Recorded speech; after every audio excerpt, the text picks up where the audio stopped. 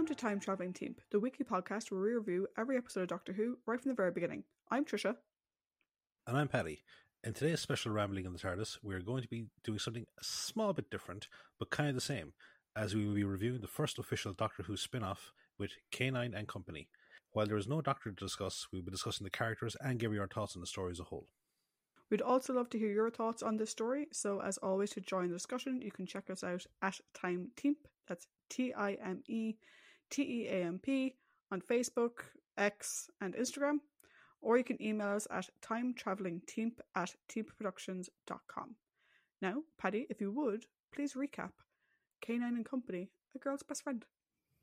I will gladly do so. At night in the English countryside, a group of robed people take part in an occult ceremony in the ruins of an old monastery. They chant Hecate, the name of the ancient goddess of magic, as a priest and priestess, both wearing a ram's skull, say a prayer as they throw a picture of an elderly woman into a fire. Unbeknownst to them, they are being watched by a young man.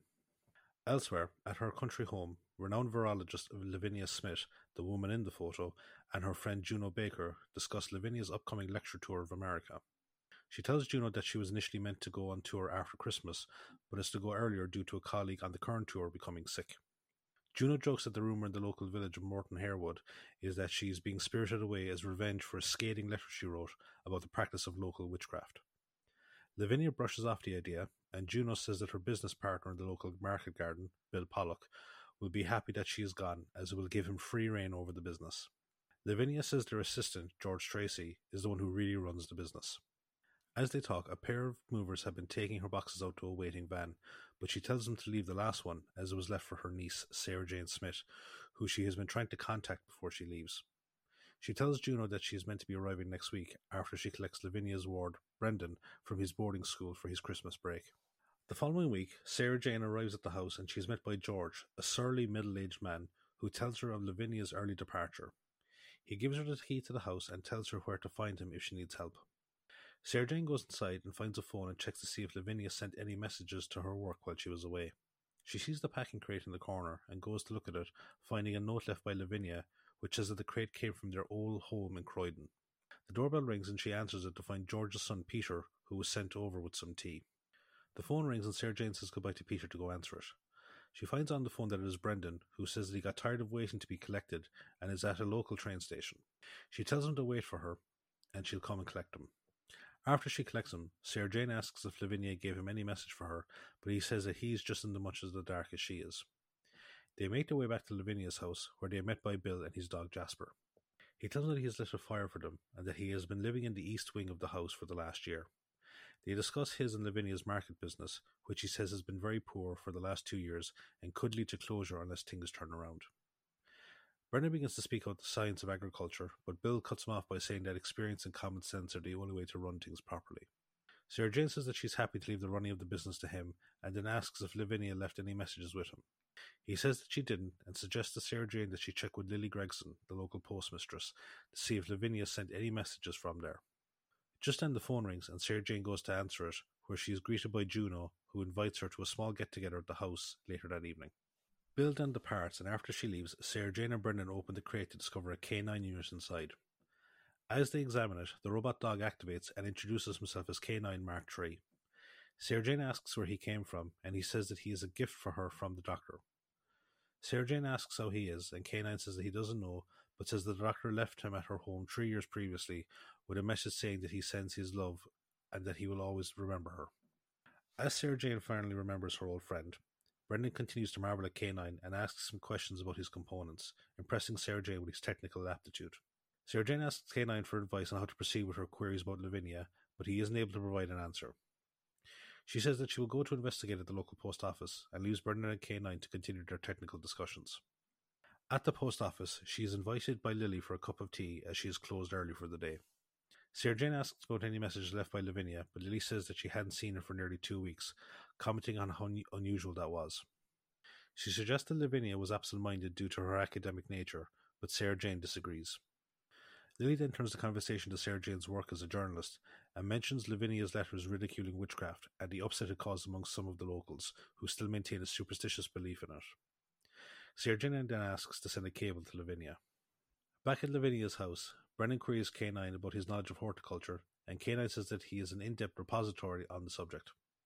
Brendan asks him about soil analysis, and K9 says that he will need a sample first. Brendan tells him to wait whilst he goes to the vegetable patch near the house to retrieve a sample. Unbeknownst to Brendan, he is being observed by George. He returns to give the sample to K9, who finishes analysing the sample just as Sarah Jane arrives back from the post office. She tells him that she was unable to find any news about Lavinia before saying that she is going to accept Juno's offer. At Juno's house, Sarah Jane is introduced to her husband Howard. Juno reassures Sarah Jane that Lavinia will be in touch, saying that Lavinia has a tendency to sort her business out first before doing anything else. She also tells Sarah Jane to relax, noting that she is being a bit prickly. Sarah Jane apologizes, but Juno sympathetically says that she understands. She then introduces Sarah Jane to a man named Henry Tobias, the editor of the local newspaper. Henry tells her more about the letter Lavinia wrote, in which she claimed to have evidence of black magic rites being performed, but he says that he doesn't think any harm came to her. Sarah Jane suggests that maybe he shouldn't have printed the letter in the paper, but he says he thought it would be an amusing article for the people to read. Howard then appears and says that he needs to leave, and Juno goes to see him off. Henry suggests that Sarah Jane contact Cornell University for an update on Lavinia, and then gives his business card to her as well. Meanwhile, back in Lavinia's house, Brendan hears movement in the corridors and goes to investigate it, thinking that it might be Sarah Jane. He is attacked by George and Peter, who try to restrain him, but he is rescued by K9, who stuns Peter with his nose laser, which causes George to run off screaming. K9 tells Brendan to tie up Peter whilst he takes off in pursuit of George. Peter wakes up a few moments later, and Brendan asks him why they attacked him, but Peter pleads with him to take Sarah Jane and leave Morton Harewood, saying that they are in great danger. Brendan is then distracted by the sound of breaking glass outside, and he goes to investigate. He finds K9 near a shattered greenhouse window, which broke after K9 accidentally knocked a ladder into it when he encountered a garden gnome. Brendan leads him back to the house and assures him that it wasn't his fault. When they get back, they discover that Peter has managed to escape. Shortly after, Sarah Jane returns, and they relay the assault to her. Brendan says that he didn't see who the second attacker looked like, but gives her a description of Peter. Sarah Jane says that there isn't much that they can do about it now, but says that they should make sure the house is secure. Elsewhere, George reports the attack to the priest of the cult, saying that K9 was Hecate's familiar and how it killed Peter. However, he is amazed when Peter arrives safe. The following morning, Sarah Jane and Brendan find George and Bill covering the broken greenhouse windows. Bill asks if they saw a large dog about, which he says is responsible for the damage, but Sarah Jane says that they haven't. She tells them about the attack on the house last night, and Bill asks if Brendan could identify the attackers. Brendan says that he can, and Sarah Jane says that she has rang for the police, who will be sending someone over to take a statement. They then turn their conversation to the allotment, and Brendan says that the soil seems to be too alkaline to grow anything well, but George retorts that the soil pH level is variable in different parts of the grounds. He then storms off, and Bill says to Brendan that there is more to agriculture than science. He tells them of a brief hailstorm that occurred right at the start of the apple picking season that cost several £1,000 loss in damaged produce. He then spots the police approaching, and Sarah Jane and Brendan go to speak to them. At George's house, he demands that Peter kidnap Brendan and bring him to the house. A tearful Peter says that he might get caught, but George says that he knows that he wants to get caught and says that Hecate will seek him out for revenge if they betray her. Later that evening, a tired Brendan bids goodnight to Sarah Jane and K9 before going to check the doors to ensure that everything is locked up. As he checks the back door, he is kidnapped by Peter. Back in the library, Sarah Jane finds some books on witchcraft and falls asleep reading them. She wakes up the next morning to discover Brendan missing and the phone line cut. She says that she knows who attacked him and takes K9 with her to the George's house. They find it empty, but K9 tells Sarah Jane to leave him there and collect him later that night. She agrees and then stores him in one of the cupboards. Sarah Jane goes to the local police station and reports Brendan's disappearance and states her belief that Peter is involved. Bill suddenly appears and tells her Peter was given a suspended sentence 6 months prior for housebreaking. The police sergeant, whose name is Wilson, informs her that Peter has been reported missing by his father. Sarah Jane angrily demands to know what is going on, citing all the strange events and disappearances. Wilson says that they will put out a general alert and advises her to wait by the phone, but she storms off by saying that it isn't working. Bill follows her out and she demands to speak to George. Together they head back to George's house but find it still empty. Bill says that George usually visits his mother this time every week and says that they just need to wait.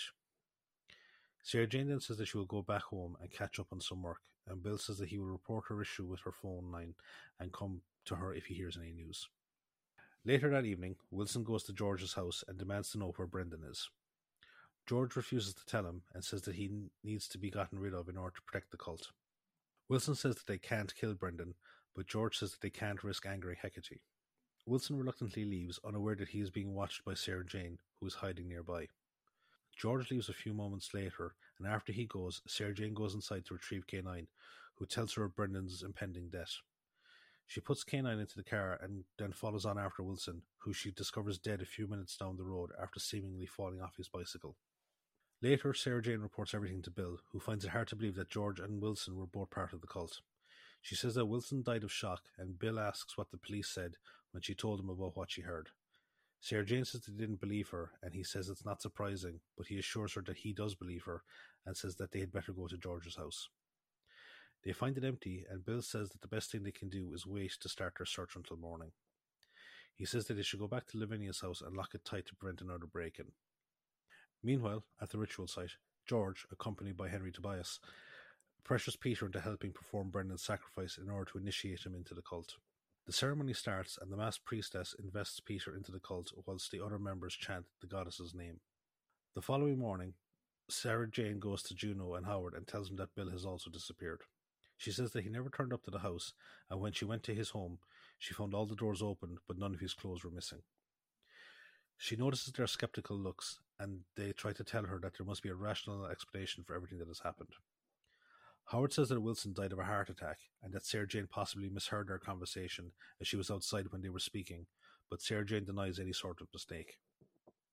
At an impasse, Juno suggests that Sarah Jane go home and rest, telling her that Howard will find Bill and get her phone fixed, whilst Juno will send the local doctor to check in on her later. With no other choice, Sarah Jane thanks them and heads back to Lavinia's house. Sarah Jane returns to find K9 scanning books and vents her frustrations about the situation to him. K9 says that he has been reading up on occult practices, and he says that the sacrifices were performed at the winter solstice in order to ensure a good harvest. Sarah Jane says that the solstice is tomorrow, and K9 asks to see a map of the area. He identifies all potential ritual sites on the map, saying the ceremony has to be performed on hallowed ground. Sarah Jane then says they can search all of them, but K9 says that the solstice technically starts at midnight that night. The phone then rings, and Sarah Jane answers it to find Juno on the other end. Juno says that she and Howard are worried about her and invite her to dinner. Sarah Jane, wary of the coincidental timing of the call, politely declines, and Juno says the offer is still there. Sarah Jane and K9 then leave to start searching for the ritual site. The search proves to be fruitless until K9 notices a smaller chapel on the map and says that there is one on the grounds near Lavinia's house, and they rush to it as midnight fast approaches. As they race to the chapel, Brendan is led to the sacrificial altar, where he is drugged by the priestess so he won't resist.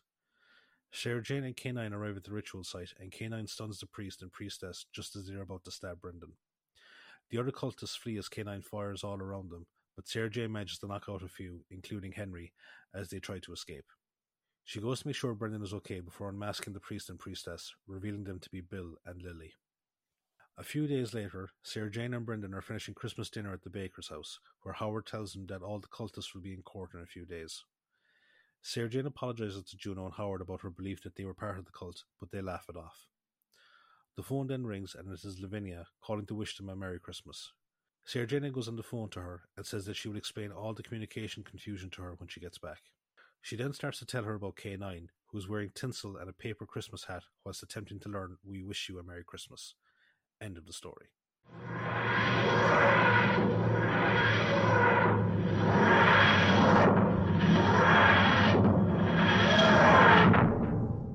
So, that was the rambling for a, not quite a feature-length episode, but it's like 50-something minutes long. Yeah, about that. Yeah. It's a kind of an indication for what the revival era will be like to do. Or some of Colin Baker's run. Very true. But anyway, that's for all for the future. For now, though, the present. And as always, with the present, we have the trivia, which mainly speaks about the past. So, the air date for the story in the past was the 28th of December, 1981. The writer is Terence Dudley, Terrence actually wrote several Doctor Who television stories as well, none of which we've discussed yet, so we'll discuss his work more in Four to Doomsday, Black Orchid, and The King's Demons. Terrence Dudley sadly passed away on Christmas Day in 1988, which is very sad. The director of the story is John Black. He also directed the Doctor Who story Keeper of Traken, and he's also the director for Four to Doomsday, so we'll see his work again at that point. Where did this show fucking come from? It's probably a question a lot of people have. And it actually ties back to something we mentioned when we were talking about Logopolis. John Nathan Turner really wanted Elizabeth Sladen back. Right? Originally, he wanted her back at the TARDIS because she was like a ratings darling. We talked, back, at the height of her run with Tom, like they were getting the highest ratings the show had ever gotten. And John Nathan Turner wanted that magic back, basically. So he originally wanted to have her come back in Logopolis, and that contract is what eventually led to Janet Fielding coming on board. He would have preferred to have Sarah Jane, be that transition from Tom Baker to Peter Davison, and then to, stick around for series 19, basically. But Liz had no interest in doing that. She didn't want to come back simply to play the same role and function that she had left several years before. It just wasn't for her. She thought it was a bit weird. At the same time, JT was trying to figure out what to do with K9, because they decided to get rid of K9, but the dog was very popular with children. And, there's a lot in that. So he was like, how could they do that? And so he ultimately decided that a child-orientated spin-off series with K9 might be a good thing, because then they have less technical problems than Space Planets with K9, but it would still be, targeted, primetime television. It'd be great. The show, however, would need to have a human lead, and his main person was Liz Sladen. He pitched it to her that it would be a departure from what she'd be previously done. I mean, yes, she would be returning as Sarah Jane, but she would do so as the heroine, not as the sidekick. And Liz found that interesting, the idea of returning to Sarah Jane several years later, but on Earth, having her own stories, doing her own investigation, maybe leading more into, her journalist roots and stuff like that, rather than just being the companion on off-world journeys that she wasn't particularly keen on. Originally, the show, as presented to Liz, was meant to be called Sarah and K9. Then it changed to being called Girl's Best Friend. When Liz received the script, though, the show had been renamed to K9 and Company, and the pilot episode was being called A Girl's Best Friend. And Liz was not happy. I can imagine. Yeah, she goes through, in her book, she has an entire chapter dedicated to this. And she goes to the fact that, Jonathan Turner courted her for months. He really wanted her on board with anything. And then, obviously, this is the thing that he came with. And suddenly, he was like, you're amazing. This is for you. It's going to be a great, opportunity for you, great platform for you. And suddenly she's like, and suddenly I'm the companion. I'm a companion to a dog. I'm and company. What is that? She did have other feedback on the script as a whole. There were several things that she thought that Sarah would never say, or that were completely out of character. She provided that feedback and was assured by John that it would be worked on. But when she got the shooting script, it was literally the exact same script. They changed nothing based on her feedback. The original plan had been to shoot during the Doctor Who summer break. But at the time, Liz was filming Gulliver's Travels, which we've mentioned before is amazing. Highly recommend. And so filming had to be delayed until November. I will say that in her book, Liz describes first reading the script on the set of Gulliver's. And she was like, the only thing that took my breath away was Lady Flimnap's corsets. Which is oh god. So yeah, so I was supposed to be filming in the summer. They were now filming in November. The witches, or the cult members, used masks which resembled goat's heads, as you mentioned, which is weird. And to be honest, the whole use of Hecate was kind of weird. Goats hold absolutely zero significance to Hecate whatsoever. The main animal associated with Hecate is a dog.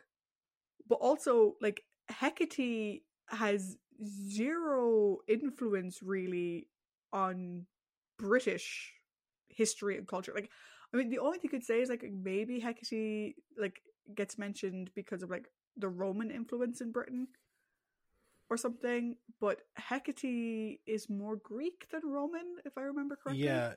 No, she's primarily a Greek goddess. I don't know if she was adopted into the Roman pantheon when they kind of slightly nicked and revamped it. And even then, I don't think she... See, this is the thing, is that, like, we've had one druidic story, like, or pagan, and that was the Kaliak. Like, and she, like, they even said, like, that the Kaliak was also another name for the Morrigan. Now, I know Morrigan is kind of more of a warlike goddess than anything, but it is very... And also, there's the whole thing, is it Hecate or is it Hecate? That's the other thing. But I always thought it was kind of weird that they... Yeah, it's like they literally went through Goddess of Magic and just plucked one at random. Also, if I'm... Now, my timelines are probably just a bit off, but, like, we're not that far off of Satanic Panic time. Yeah. So I'd say what they did was they took all, like what's the type of shit for the occult? Like, oh, fucking goats, black cows, as you said, like, which goddesses' names, and just mishmashed it together. We're also not that far off, possibly in the same year as Clash of the Titans. Yes. I don't know if Hecate gets mentioned in Clash of the Titans. She, to my best of my knowledge, she doesn't, because... But it could have put in the Greek thing in mind. Yeah, possibly. Quite possibly. Yeah. Anyway, shouldn't have been a goat, should have been a dog. Yeah. Liz also had a couple of issues with John Black, the director. She found his direction to be flat and lifeless. Again, she mentions in her book how Jonathan Turner was on set, particularly on location with them, which isn't usually the producers don't go on location. Jonathan Turner was on location, and she kind of felt that John Black didn't push back against J&T whenever he could have. Like, regularly, like, Black sort of seemed that he was under pressure, cutting corners. I'll get to one of them in a minute. And he just didn't work well as a director. According to Ian Sears, who played Brendan, he wasn't respected on set, which, if you've got Jonathan Turner in the wings sort of questioning your every decision, I can understand why. And he was given the nickname John Grey, which is a bit sad. For the nighttime shoots of the ritual scenes, they went on for ages during filming. And there's a couple of things. So the cast, who was, going around in the circle saying Hecate, Hecate, Hecate, at one point changed it to Equity, Equity, Equity, which is the UK Actors Union, basically the UK version of SAG. And basically their hint that, like, Equity would not be happy with the conditions. Also, poor Ian Sears was wearing this really flimsy outfit. He was frozen. So between takes, the actors, like the extras who had the torches, would come over and huddle around him to keep him warm. And I'm like, yeah, this would have made much more sense filming in the summer than it does filming in November. Interestingly, A Girl's Best Friend is actually the first Christmas-themed Doctor Who universe special, as opposed to it being a regular episode that had, like, something just sort of tacked on, such as the Feast of Stephen in the Daleks Master Plan. This was, like, the story was set at Christmas, was being aired around Christmas. It was about Christmas, which predates by a quarter of a century, the tradition we now have of the holiday special. So this was actually the first official holiday special that was the entire story. Now, granted, this entire story was one episode, but it was a longer episode.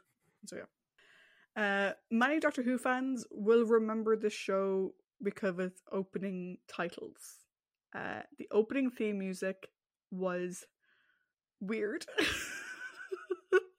It's very Knight Rider / Airwolf. Yeah, so it was produced by long-term Doctor Who enthusiast and record producer Aunt Lavinia. Both the theme music and the title sequence have been ridiculed over the years. It is weird. Levine, who was also like the unofficial continuity consultant for Doctor Who in the 1980s, he said in an interview that the music was intended to be an orchestral score, but was instead arranged directly from his electronic demo without Levine's knowledge. Also, the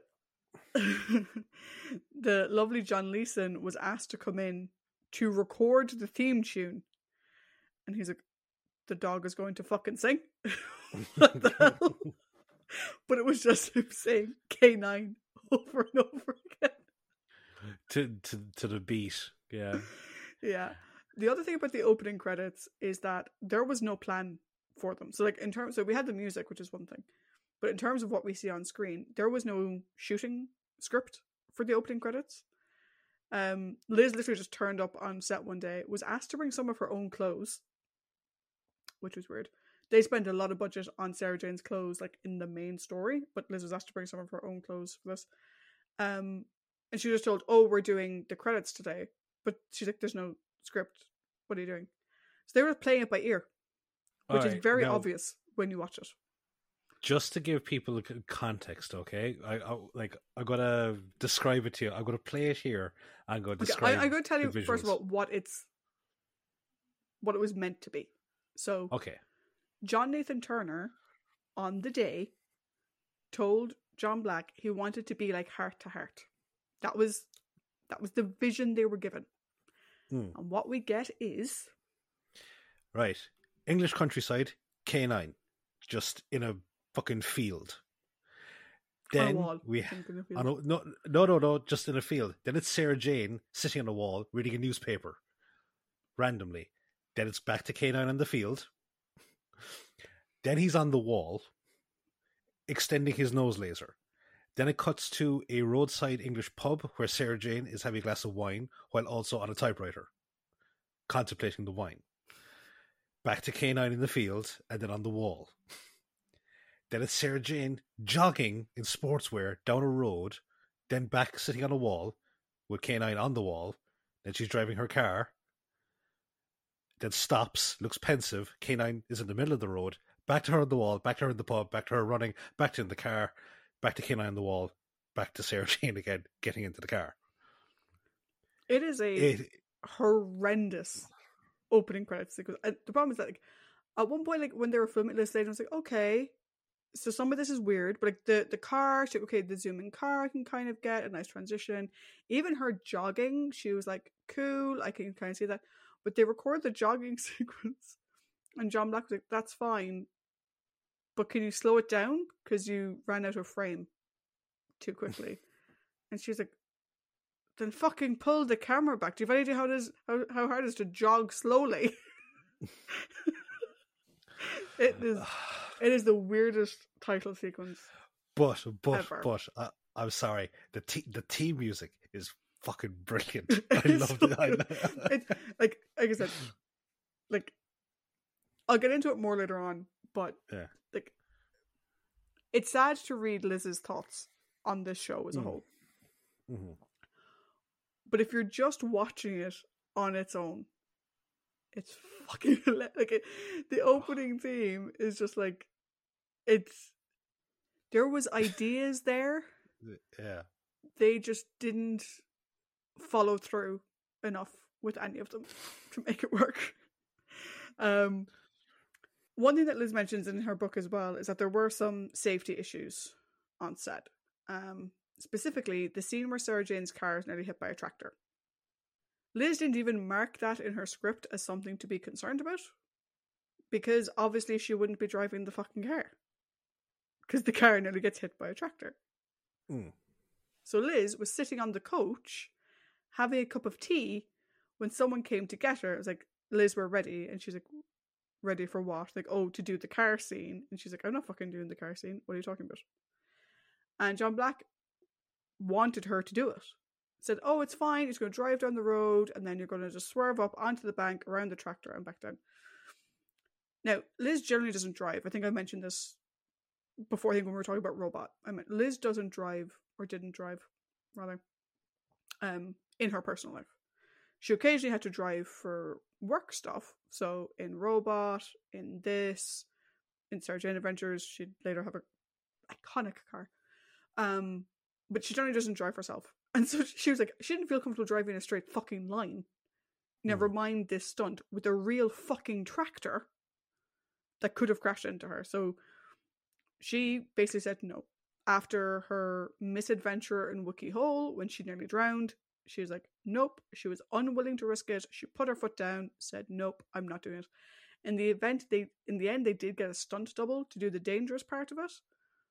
But she was not happy that they were asking her to do it, and she saw it as them trying to cut corners and save money. Which also goes back to the intro sequence where clearly they were trying to cut corners and save money. Also, in case anyone's wondering, no, Liz did not receive any fight training or proper fight choreography for the rescue scene. So Sarah's weird, like, sort of half-assed karate fucking thing was just Liz doing meh. It's like a really bad actor with highly professional stunt people. Yeah. It's like the end. Basically, she read it in the script and she thought, oh, this is great, going to have like a couple of days or a couple of hours of, you know, fight training. This will be really fun. No, they gave her nothing. I mentioned the show went out on the 28th of December. It wasn't meant to go out on the 28th of December. Because if you think about it, having K9 singing We Wish You a Merry Christmas 3 days after Christmas is a bit weird. Usually the things that end with We Wish You a Merry Christmas air before Christmas or on Christmas Day. Very rarely do those things air after Christmas. The show was originally meant to go out on the 23rd of December. But 2 weeks before, for some reason, it got bumped to the 28th of December. So this moved it from one of the highest viewing days, you know, the day before Christmas Eve, you've got a lot of people, you know, going home, gathering, whatever, to one of the lowest in the lull between Christmas and New Year's where no one has a fucking clue what day of the week they have. Despite that, though, the viewing figures for the pilot were very strong. They got a viewership of 8.4 million. That's 8.4 million people in the UK tuned in on a random day between Christmas and New Year's to watch K9 and Company, the Doctor Who spin-off pilot. It attracted more viewers than the average Doctor Who episode did during John Nathan Turner's run as producer. It was more popular than the other seasonal special that came out of his era, which is The Five Doctors, which only got 7.7 million. So this pilot of Sarah Jane and K9 got more viewers than 5 Doctors together, which is crazy. And what is also to be considered is, so it didn't go out on the original date. We don't know weird lull day in between. And also, there was a blackout at the Winter Hill transmitter station, which meant that the northwest of England didn't even get to see it. I think that's like, Jesus, that's like the first time a blackout like that has affected the show since An Unearthly Child. Yeah. So, like if you think about it, 8.4 million people on an off day between Christmas and New Year's, with the northwest of England not even seeing it, still got 8.4 million. So that pretty much is Sarah Jane and K9 are a bigger draw than Pertwee, Troughton, the first Doctor, because it's not Richard, it's not Bill Hartnell, the first Doctor. The possible Tom. Promise of Tom. I don't know what the promo was promise like. of Tom and Peter Davison. Yeah, it's crazy, isn't it? Which makes it all the more mind-boggling. The show did not go to series, which boggles the mind. It has the highest ratings of the last few years. It's 8.4 million is really high. The reason for this is that there was a changeover in channel controllers at BBC One.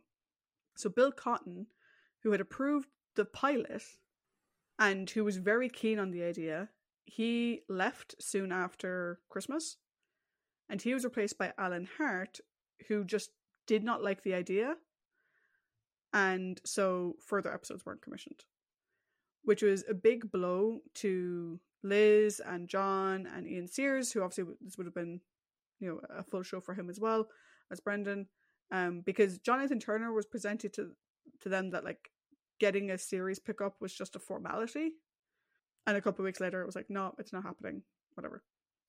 Despite that we never got a full series, K9 and Company is acknowledged as a canon event.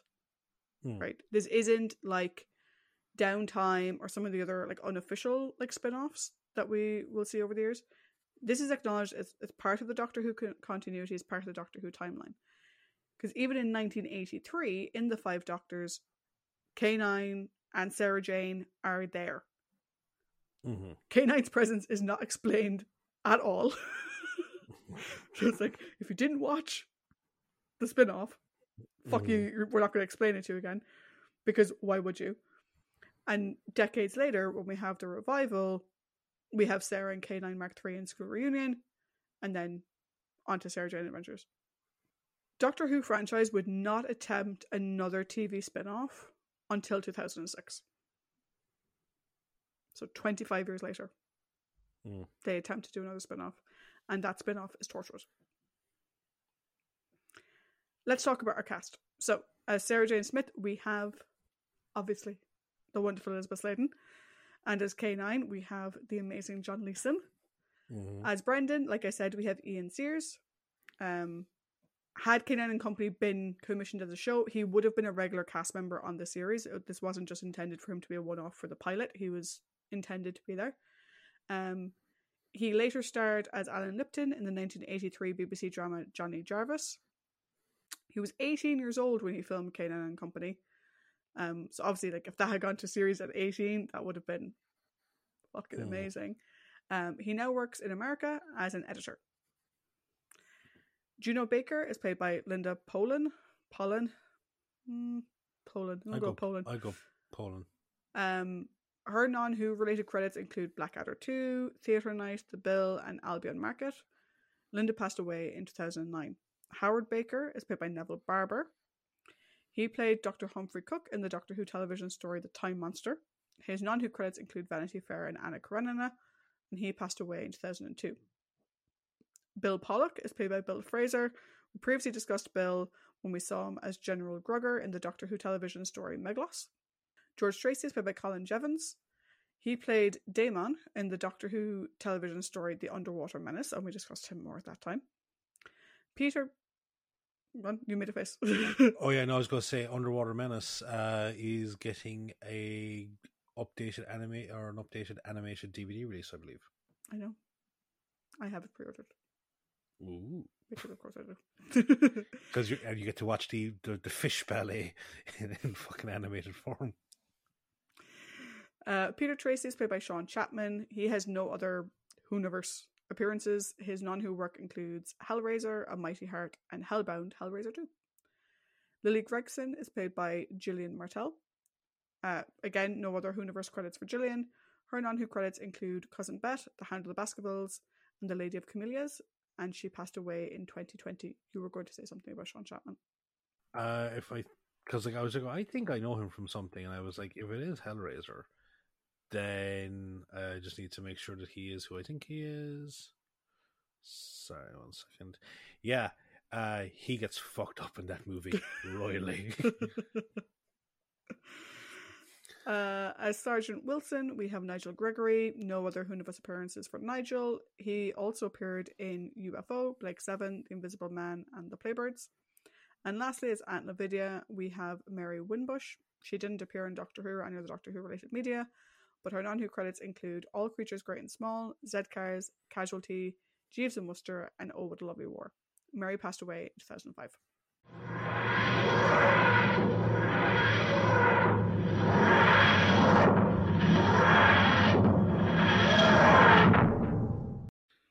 So, thank you so much for the trivia. You're welcome. We'll now bring it back to the present with our thoughts. And we will discuss. So I've broken the characters into something slightly different now. So there are heroes, prominent characters, and then there are the villains. Okay. So the ones that probably are worth most discussing are Sarah Jane, K9, Brendan, Juno Baker, maybe just the Bakers as a unit, because I also have Howard Baker, then Peter Tracy, and George Tracy, and Bill Pollock. Is there anyone else you think that we should add to that? Should we talk a bit about Lily Gregson, since she was the other big reveal in that scene? Well, she was the other big reveal, but she has like 2 scenes prior to the big reveal, and I didn't think it was, because I don't think she has the same level of impact as the Bill Pollock, yeah, and I was going if we include Lily, then maybe we'd have to include Sergeant Wilson. But again, it's the same thing. It's 2 scenes. It's nearly not a whole lot of insight into the people. I was just thinking because she is one of the big face reveals at the end. That's why I was like thinking, should we? But then it's like you don't really get a whole lot of anything from her. To like everything about the cult comes from Bill and George. Yeah. Cool. So you did the socials. Plus, if you didn't even do the socials, it's Sarah Jane. I think it's only fitting you go first. Oh, okay. The first thing I have to say about Sarah Jane in this story, her clothes, though.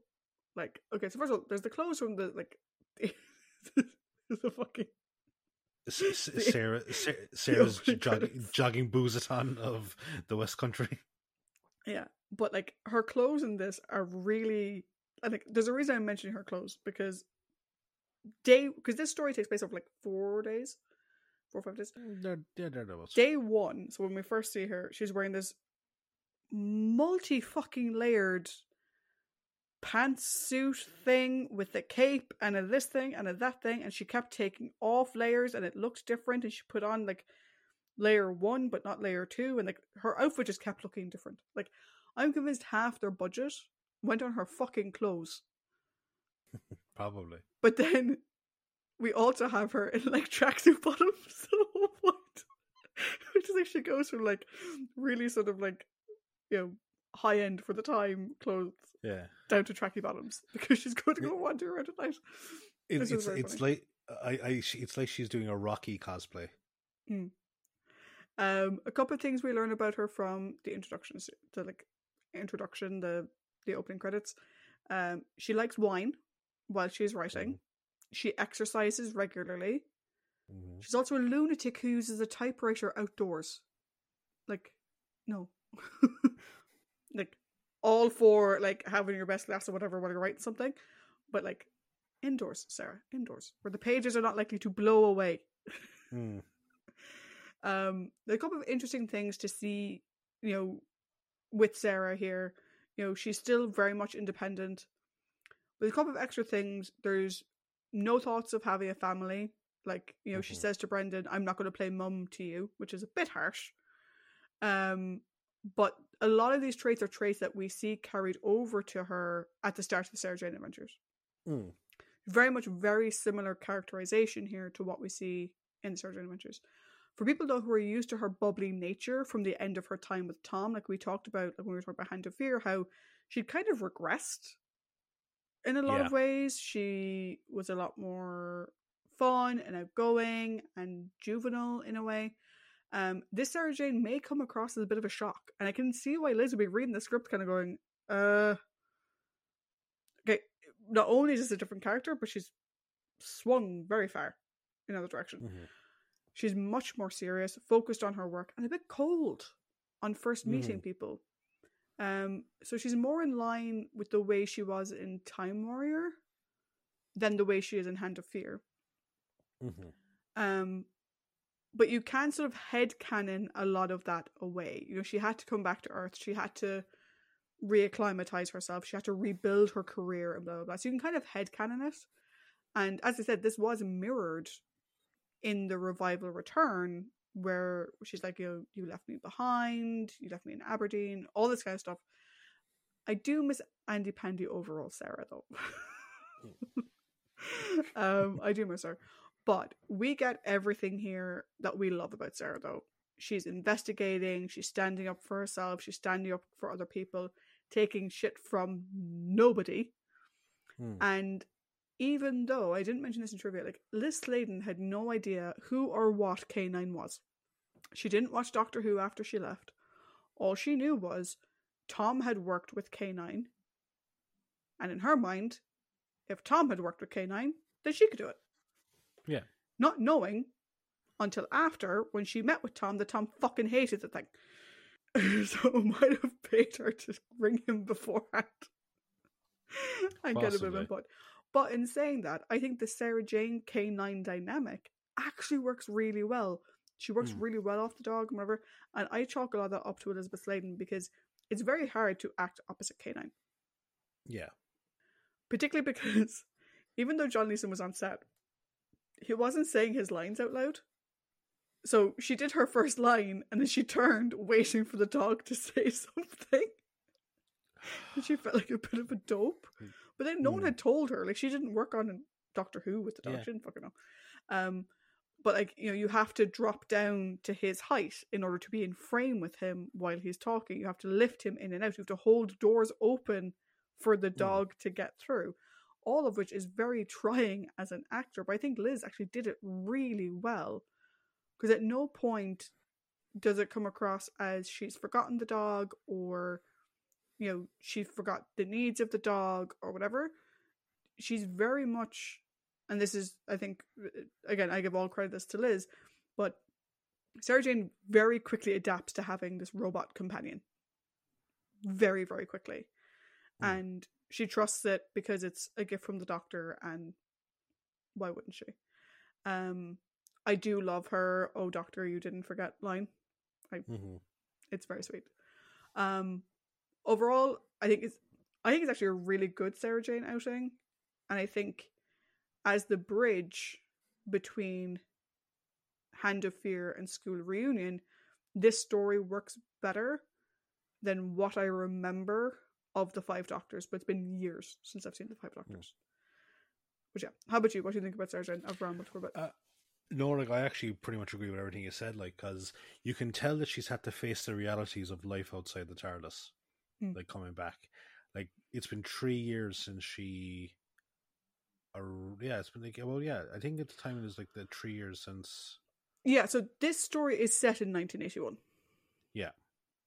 And apparently K9 has been in the attic at Croydon since 1978. Yes. Now, I find that funny because Lavinia's like, oh, it's been gathering dust in the attic. Like, you were in Croydon for a year before you moved here. You was in the attic for a year, Lavinia.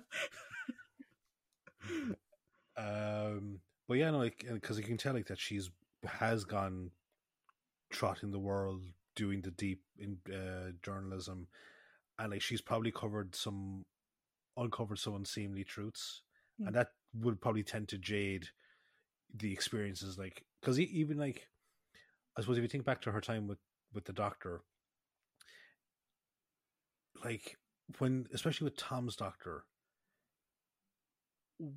outside of Think Tank, there was no real kind of contemporary-esque villain she ever had to face.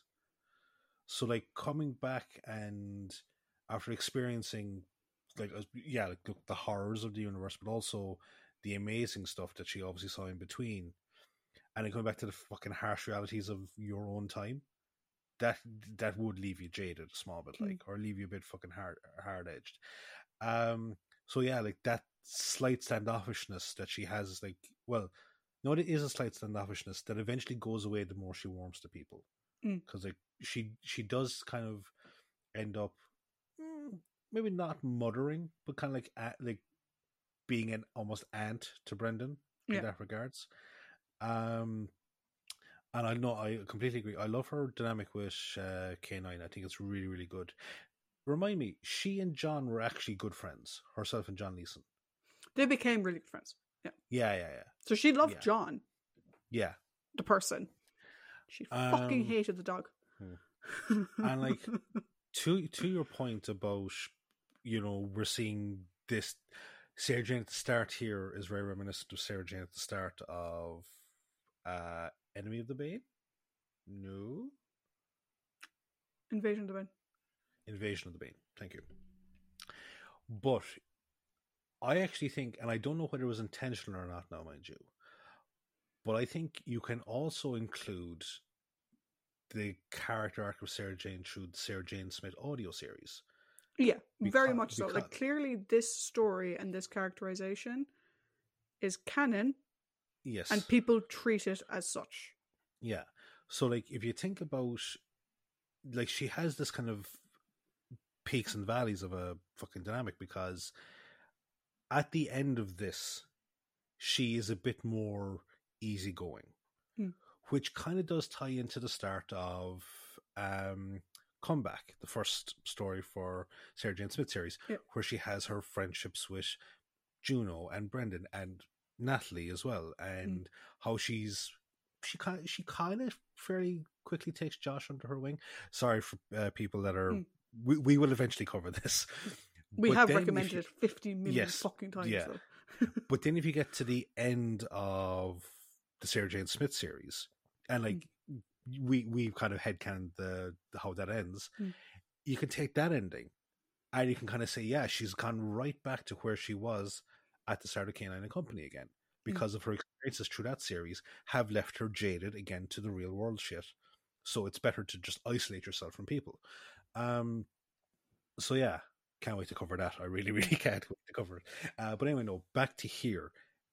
It's a really, really good, like, for anyone that hasn't seen Sarah Jane before and anything, I think it's actually a really good introduction to the character. For those of us that have seen Sarah Jane, if you just look at what the character has come from, what the character is going into, it makes 100% sense why she is like this at the start and then coming into it. It may take you back a small bit, but you just have to put yourself into her shoes for a few minutes and it goes back to it. But in terms of the Sarah Jane that we know and love, it's all still there. Like her investigation skills, her ability to schmooze people a bit, shall we say, and her, in heavy quotation marks, her version of Venusian Aikido. I need to check something when we break before the overall thoughts. I need to check something. I think the novelization does that way better for you to double check. Yeah. So yeah, no, like it was great to see her back, because it just had everything that we liked about Sarah Jane. Like Liz, for someone that, as she said, like, you know, she stepped away from it. Like, she didn't stay in tune with the show. She went off and she tried other new things, but she came back and she hadn't missed a beat. Yeah. She really hadn't missed a beat.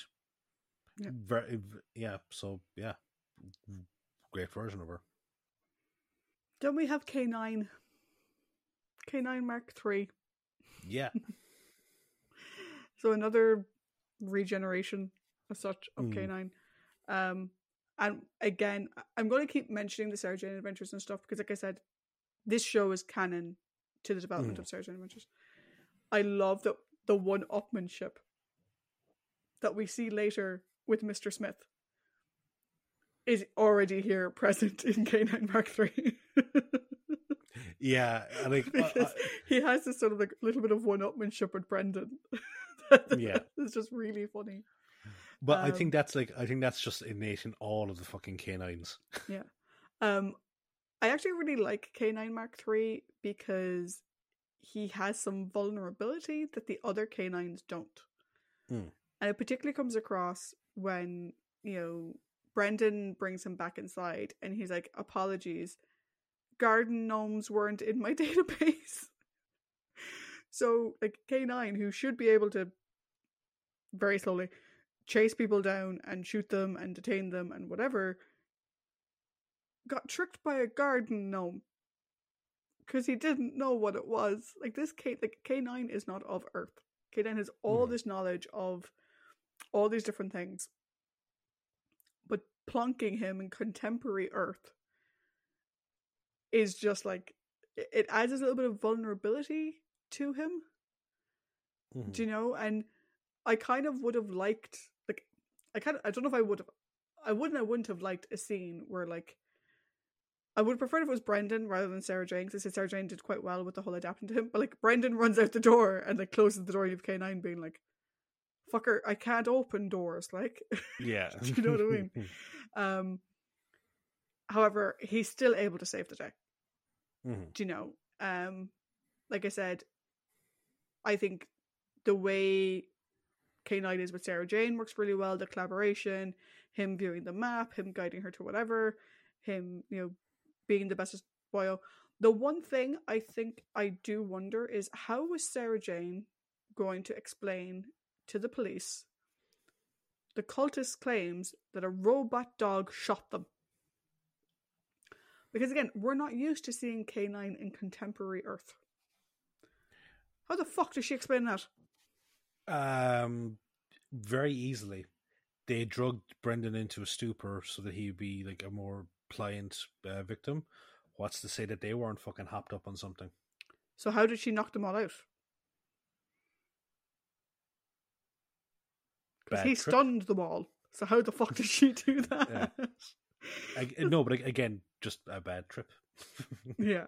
Like I said, I think K9 does really well in this one. I think as an introduction of the Mark III, I think it's really good as an introduction to Sarah Jane. I think it works really well.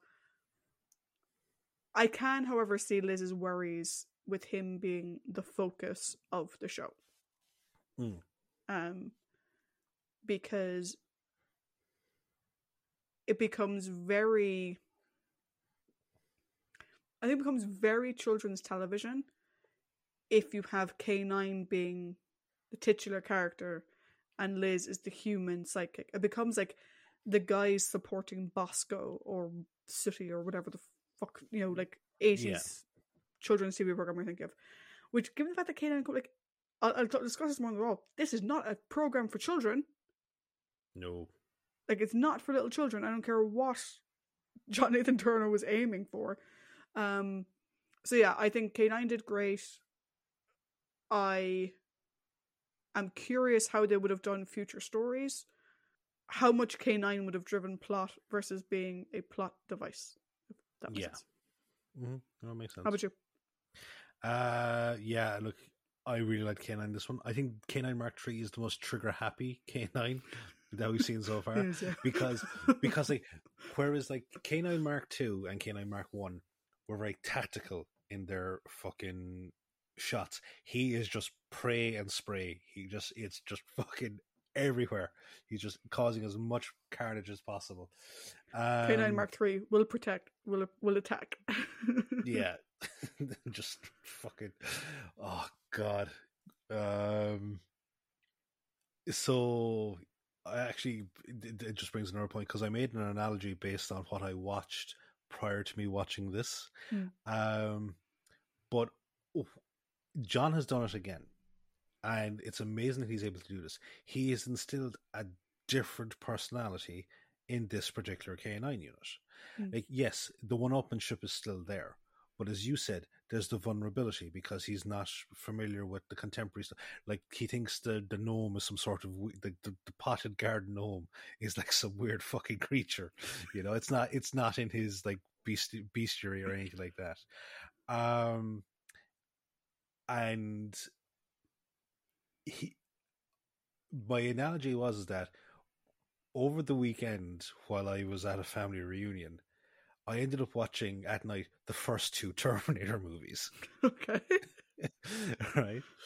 And I was looking at it, and I was kind of looking at Aaron Schwarzenegger's performance, and then I was thinking about, it's like, K9 is like a weird Terminator, because each of the Arnie models that come back because they're all programmed differently, have all different personalities, even though they're essentially the same fucking model, Even the ones that come back as protectors, they're all slightly different, and which I think is something that's kind of underrated in Arnold Schwarzenegger's acting ability to fucking do that. So here we have John Leeson doing something not dissimilar at all with K9. He's instilled a brand new personality into one that I would love to see going forward, and what his learning curve on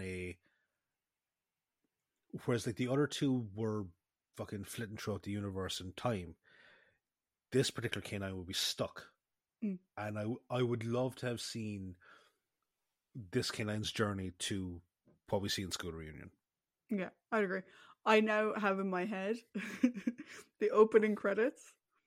So instead of being like this like techno whatever, it's like every time we see K9, it's just like do do do do do do. So you've got like Sarah Jane running and then do do do do do. You just have K9 on the wall. I just like the K9 company does that fucking weird cross screen swerve that the Terminator title used to do. He's got the red eyes. He does. Oh God. Cool. And so then we have Brendan.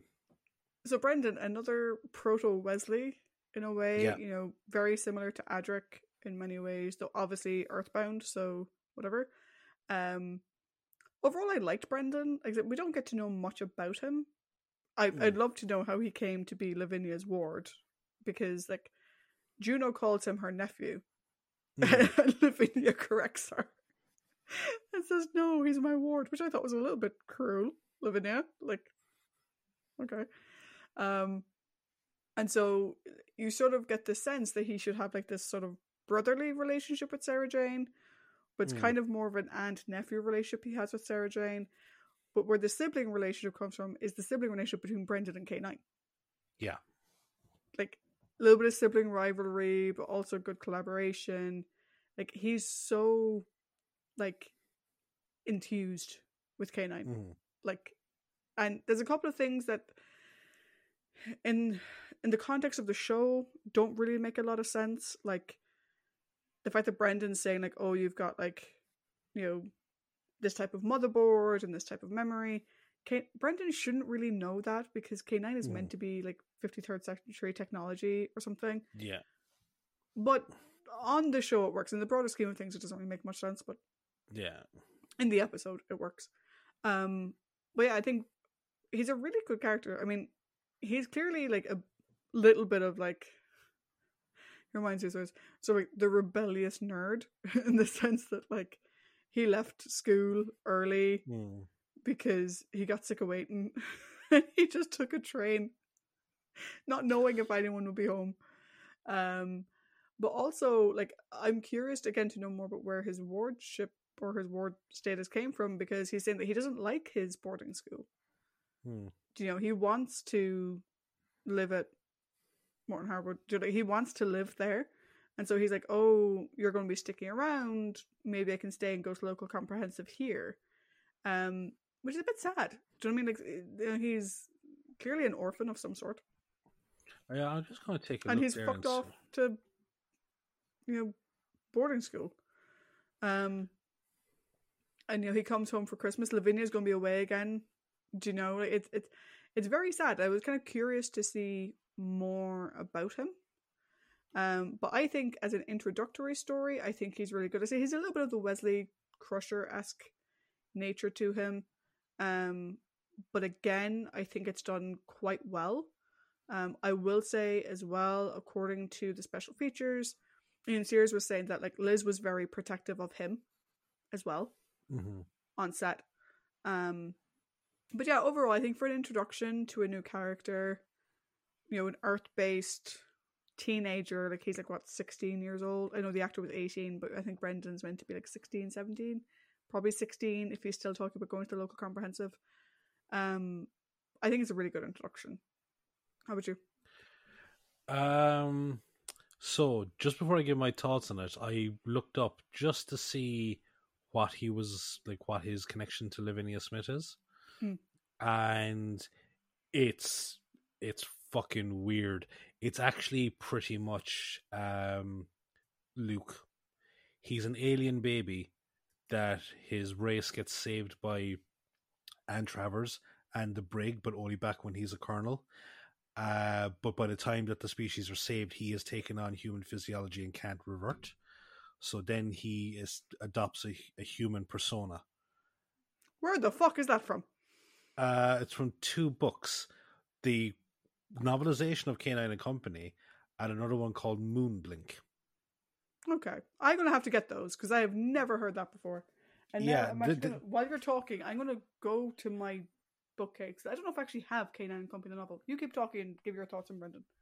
will do. I realize I've gone away from the microphone, so sound quality is going to suddenly be shit for that sentence. Going to look up a book. Paddy, talk. All right.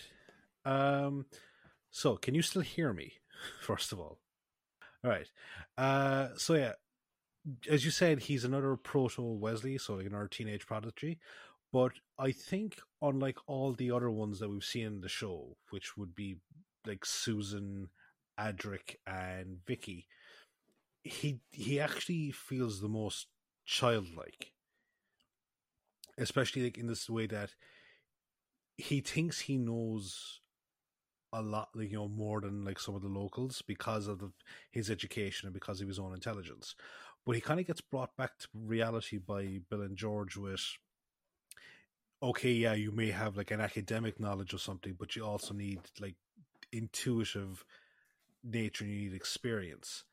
And you do seem get kind of sulky over that. And it's, out of all, as I said, the teenage prodigies we've seen in the show, it is the most real to life childlike. So I like that performance of it. I did like his connection with K9. I love the, as I call it, the jargon off about what everything, like, like basically you've got this, yes. What have you've got this naturally, and it's just all like the type of shit that they're talking about, and you can even see him getting closer to Sarah Jane, so that it does become almost like that formulaic, I was cold to you at the start, but like kind of like Daddy Warbucks Annie type thing, Mm. Yeah. Also, I completely forgot, the very first time I ever watched this back, which was like a week after I bought it for you, I was convinced that at the end of it, for some reason, K9 was drunk because of the fact that he fucked up "We Wish You a Merry Christmas." He just read the words wrong and then corrected himself. But I was convinced because of the jaunty angle of his paper hat and the tinsel wrapped around him, he was drunk. How he got drunk, I cannot answer, but I was convinced he was drunk. Okay, then. I surprisingly do not have the physical version of this book. I have the audiobook, which is read by John Lewison. Mm-hmm. I'm having a look online. I literally just, while you were talking, purchased the Kindle version for myself. But I don't know if I can get the physical version. Audio. No, there isn't a physical version. Well, not currently available. I may have to contact the Doctor Who shop and ask them if there's a physical version. If there's a physical version somewhere to be found, they could have it because they've got a rake of shit. Yes, and also if there is a physical version to be found and someone knows where it is, message me and tell me, please. Thanks. But yeah, no, Brian, I think he's a good character. I'm kind of glad we don't get to see more of him. Mm-hmm.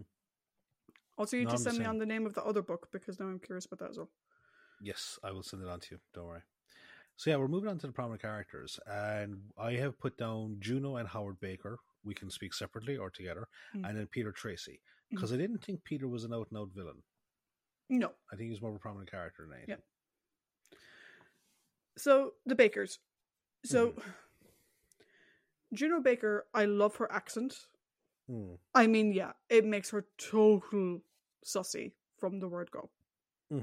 But I love it. She has this way of speaking, which is like, "Of course, darling, come over." And you're like, "Oh my god," she's like, big red herring around Juno Baker.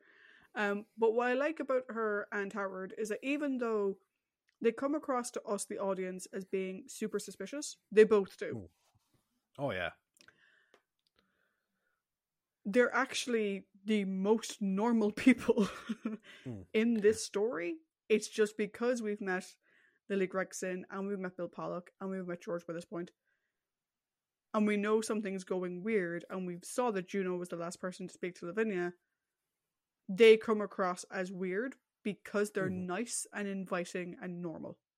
I think, and like, this is the thing now where it's like, all right, I can see and I can understand why a lot of people didn't have respect for John Black's direction on this story. I from listening to all the backstage stories, behind the scenes stories, I understand it. But what I will say to him is that he did create a very good suspenseful who's like who done it, who's who type scenario here. Because up until the very end, you do suspect Juno and Howard just because of the way of how they give their lines and the camera cuts. Very, very good. But continue. Yeah, but I think, like, you know, they're not really fleshed out as characters. We don't have that many scenes with them. But they're very interesting. And again, like, it sort of comes across that, like, they have the sort of, there's someone in Sarah Jane's corner. You know, and she needs someone in her corner. And so it's nice to know that she will have that. Again, we know obviously from future stories that you know, Juno Baker continues to be a good friend to Sarah until in later years or whatever. Yeah. But I think in this story they don't really contribute much. Like, there's one scene that's really weird, which is when Howard goes to the police station. And there's no one there. There's no follow-up. Yeah. He goes in, there's no one there, and then he leaves. And I'm like, okay. Like, was that meant to keep us suspicious of Howard? Or what? Yeah, like, it gives the only purpose it serves is to tell us the fucking time. Like, you do get this impression, like, that, okay, as you said, is it meant to signify that more of the constables other than Wilson are actually in the cult, and he's gone looking for, because he knows Wilson, like, if he's a cultist, he knows Wilson is dead, so why go to the police station? Oh my god, right? I just looked up there. That book you mentioned, Moonblink, is a Lethbridge Stewart book. Ooh. Which I have. I think, did I get you a Lethbridge Stewart book for Christmas, or did I just buy it for myself? I bought it for myself. For yourself. It's written by Sadie Miller. Ah. Yeah. Cool. You need to read it, girl. I do. It's been added to my wish list. Hint, Christmas pad. We can do it we did years ago, and I'll get you the same book you kept me, and we're good. Yeah, exactly, yeah. But yeah, so I think, like, the Bakers are interesting, but I don't think they contribute a whole lot to plot. They kind of feel like they're there to be the red herring. That's it. Like, they are just red herrings. But I think go on. No, go on. I was going to say, like, it's like, yes, they're red herrings, but when you kind of, like, after the red herrings are removed, you get to see what they are as people. And I like that because, again, I would have loved to have seen this show go forward.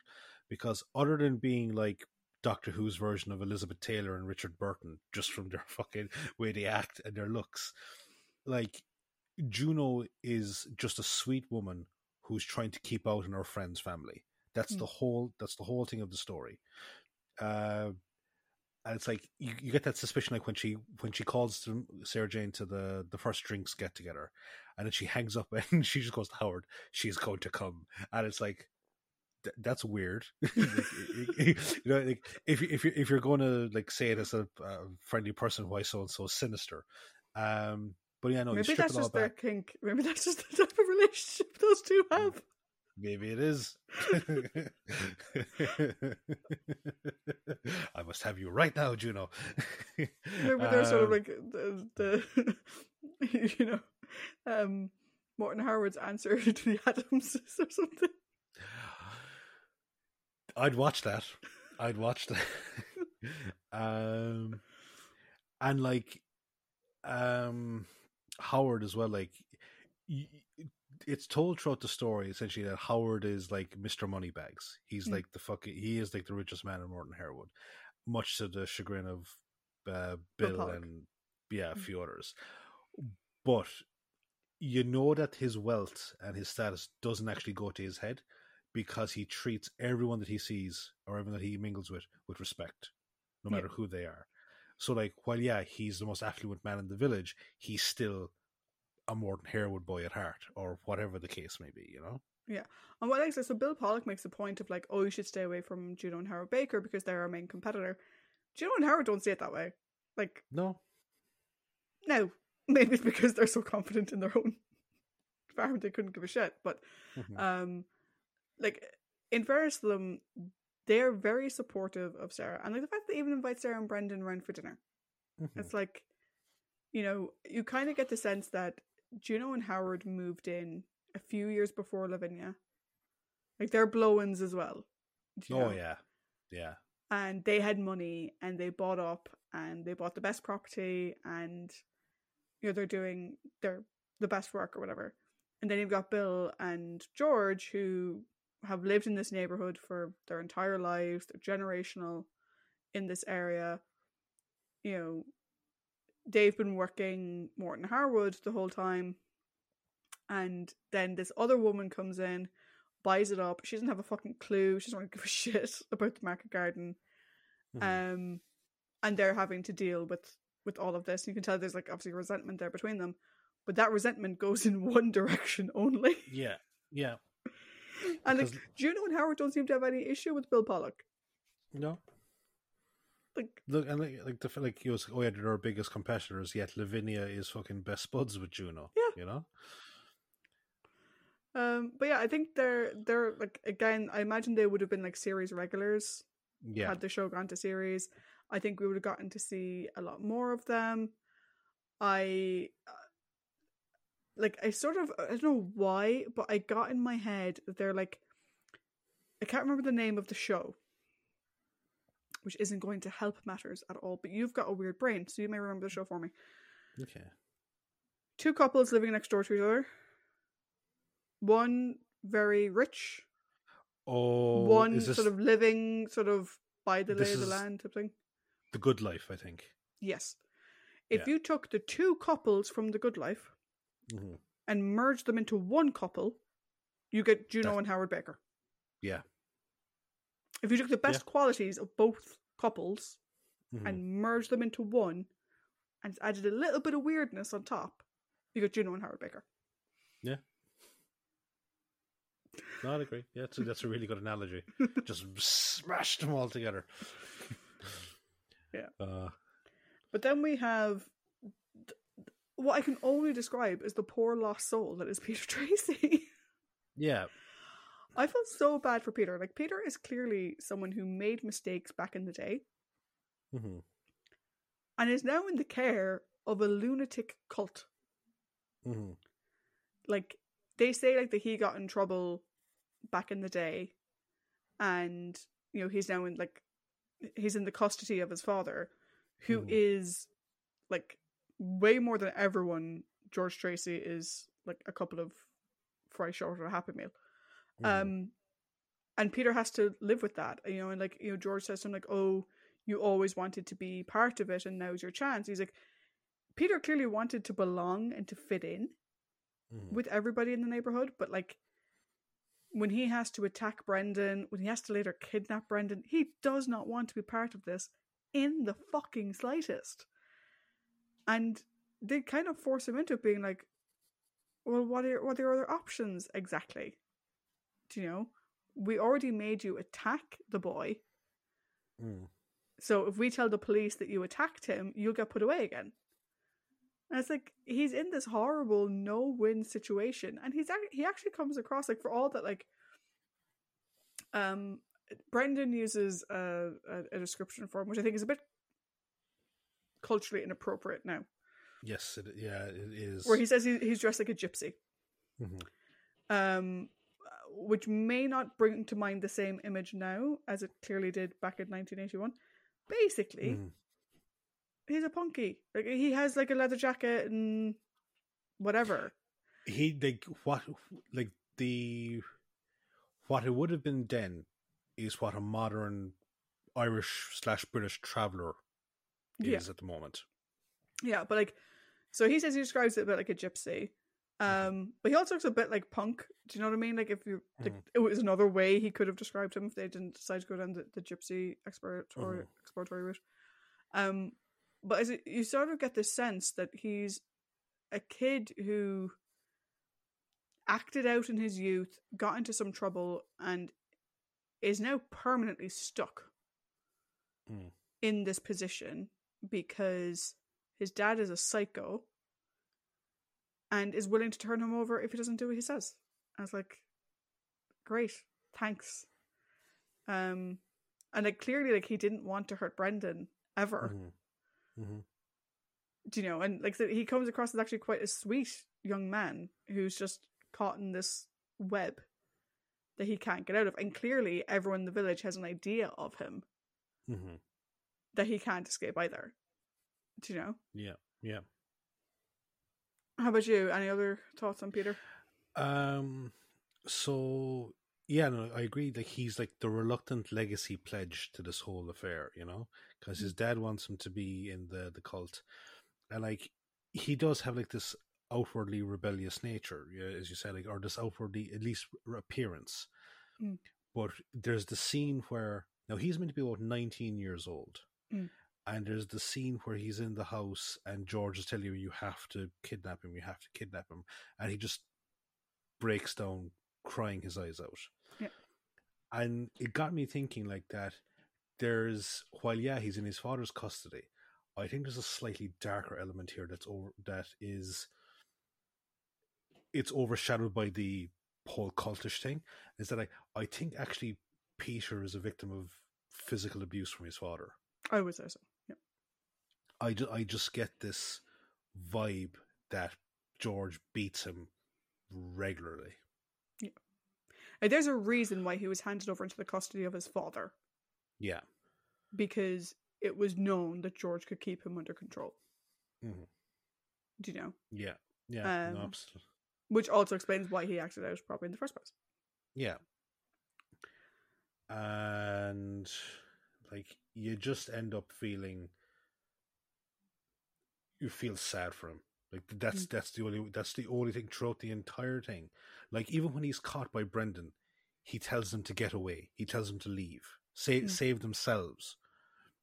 Like, he's putting himself at risk to save others, and he's just like, he's a reluctant pawn in this whole thing.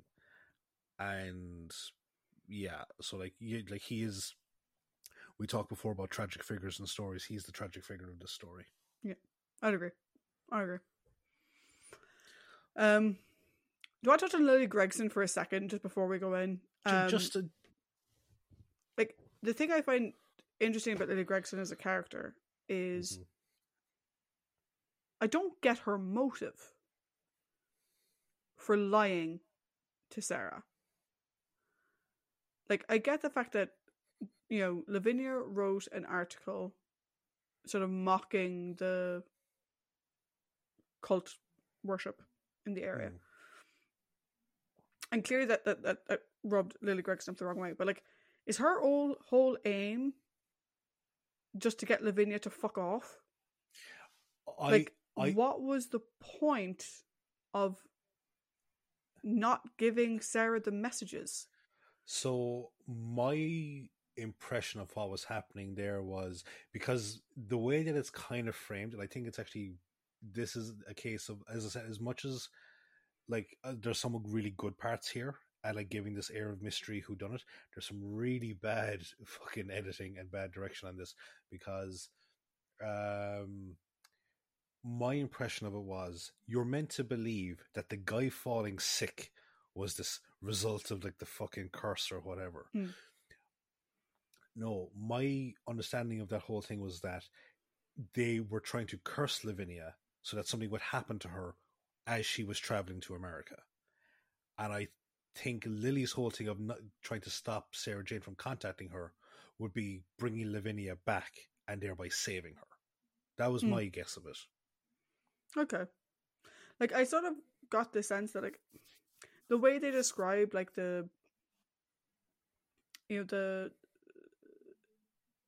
lay of the land and the fact that, like, different pHs in different places. Then they described the hailstorm that destroyed, and I was like, are we meant to believe that was the cult actually doing magic to get Lavinia to leave?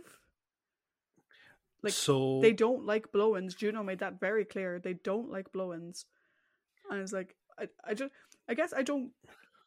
It's a whole thing that, like, I wouldn't say the plot depends on it, but it's the one, like, plot element that they never explain, that the reveal of Lily Gregson as the other masked individual, because like they pull off her face mask, it's meant to be like, oh, it's Lily Gregson, but you're like, oh, it's Lily Gregson. Yeah. You know? But it was the same with like Henry Tobias, the newspaper editor. Yeah. Like he's just there in a scene, standing right beside George. It's like there was no emerging from the shadows. And it's like this story actually reminds me of two movies. One of which was actually before this, and I'm kind of surprised that there was nothing in the trivia about it drawing inspiration from it. But The Wicker Man, the whole thing of this, paganistic belief that if we sacrifice, like a perfect vessel or whatever, our crops will come good again. Despite the fact that no, you're living in a area that has horrible soil pH in various parts, that you can't actually have a good crop yield. Like, so and like maybe that's part of the thing of like the whole resentment of the bakers, is that they actually managed to find a plot of land that is actually perfect. And it's like the whole, that kind of shit. The other movie then was like, it just reminded me of Hot Fuzz. And there's like fucking crusty jugglers. So it was like, you're kind of surprised by, oh my god, all these people are fucking involved in like this weird tiny towns cult. So yeah, but like some of there was obviously meant to be dramatics here for like the big reveals, and it's like, no, it's just like, okay, we'll just have him appear in scene. Yeah. But then we it's have just put off another mask. Just put off another mask. It's not Billy or Lily Gregson at all. Oh my god, it's Jasper the dog on stilts. Yeah. So should we go on to our two main yes bad guys? Yeah. So we've got George Tracy and Bill Puck. Which one do you want me to talk about first? So, given my opinions on Peter's relationship with George, who do you think is actually the bigger villain in this story? Okay, so we have the villain of the story, where I think the bigger villain is Bill Pollock. Yeah. And then we have who's the biggest asshole, which is George Tracy. George Tracy. So yeah, okay, we'll talk about George first, because the villain of the story is Bill. Yeah, so George has the most sussy intro ever, because they give him suspicious music. Yeah. When he comes into frame. And like he's just the typical country yokel afternoon. Yeah. So there's that. Also, like, George is more than a bit tapped. Like, he's a couple of fries short of a Happy Meal. And there's a number of things that tell us that A was the whole reason why he attacked fucking Brendan in the first place. Because Brendan took a soil sample. That was literally it. Yeah. That's what sparked off this whole thing, was Brendan took a soil sample. Which again begs the question of what were they doing? What's the bigger plot, to do with Lavinia and whatever, which never really gets explained. So then they go and attack Brendan. But then, like, you are attacked by a metal box with a head that chased you, and you describe it as a big white dog. I think maybe the moonlight reflection from K9's surface made him look a small bit white or something. He's a grey rectangular box, who, yes, is called K9, but still, this sort of farmer's view is that this was a big white dog. Now, this does tie back to the trivia point. It said where the sacred animal of Hecate is actually a dog. Yeah, but and then vote. also, yeah, but like, that just can actually. I was just thinking about that. That kind of fucking makes things even more stupid because it's like, right, you know that Hecate's whole thing is dogs. So Why are we're you dressed ghosts. as? Yeah, why are you wearing as a fucking goat skull? um, but yeah, it's like you could tell that he's more than a little tap because he sees this defense thing Mm. and immediately goes, "Big white dog, Hecate's coming to get me." Da, da, da. I'm like, you, my dear, are so far off the deep end. It's not even funny. What makes him